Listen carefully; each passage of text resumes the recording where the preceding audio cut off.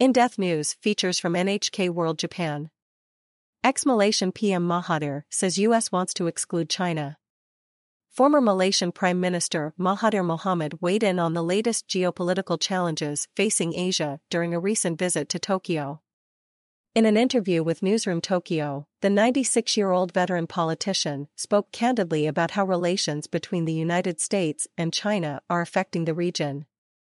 Mahathir says the new US-led economic initiative for Asia known as the Indo-Pacific Economic Framework for Prosperity, IPEF, is more about pushing China away than bringing countries together. This economy of grouping is not actually about the economy. It's meant to exclude and contest against China. It's very much political, he said. Nevertheless, his own country is one of 14 to sign on to the IPEF since it launched in May. Others include Japan, India, and South Korea. The former Malaysian leader has been consistently wary about US-led trade deals in the Asia-Pacific region. Back in 2013, he expressed opposition to the Trans-Pacific Partnership or TPP, which was in the planning stages at that time. His reasoning was that less advanced Southeast Asian countries could be forced to accept the values of the US, even though the Malaysian government joined the trade pact. While the US was initially part of the TPP, it pulled out during Donald Trump's presidency. On the IPEF initiative led by President Joe Biden's administration, Mahathir is blunt, "I don't think we should be part of that." Mahathir has carefully managed his country's relationship with China. After a surprising return to office in 2018, Mahathir suspended a high-speed railway project linking the capital, Kuala Lumpur, with neighboring Singapore. Beijing was keen to win the lucrative construction contract. Why we withdrew was not about being anti-Chinese. It's just that it is not economically worthwhile. The previous government had borrowed a lot of money and had entered into agreements with companies from China. We need to conserve our finances because we need the money to pay our debts, explains Mahathir. The former leader views Russia's invasion of Ukraine as a dire backward step. Unfortunately, now there seems to be a return to this old idea that when there is a conflict between nations, it could be resolved through war. This is very dangerous kind of thinking.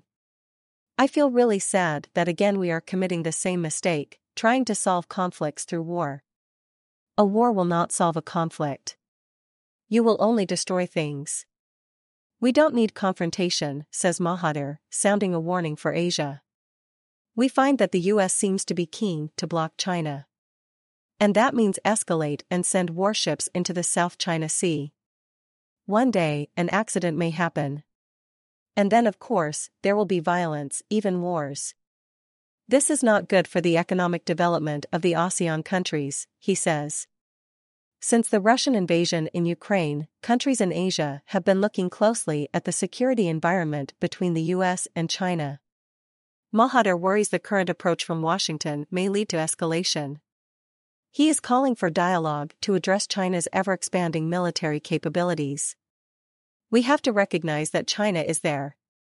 For Malaysia, for 1,000 years, we have dealt with China as a big power. We survived even though we were weak and very small. So, it is better we talk to each other. At least when we are talking, we are not fighting. His pragmatism extends to Myanmar, where the military rules with an iron fist more than a year after a coup. You can apply sanctions, but it is going to hurt the people more than the leaders.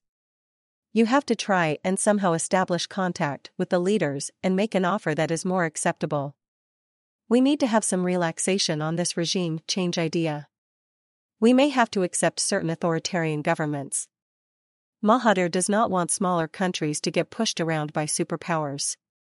Nor does he want them to have to choose sides.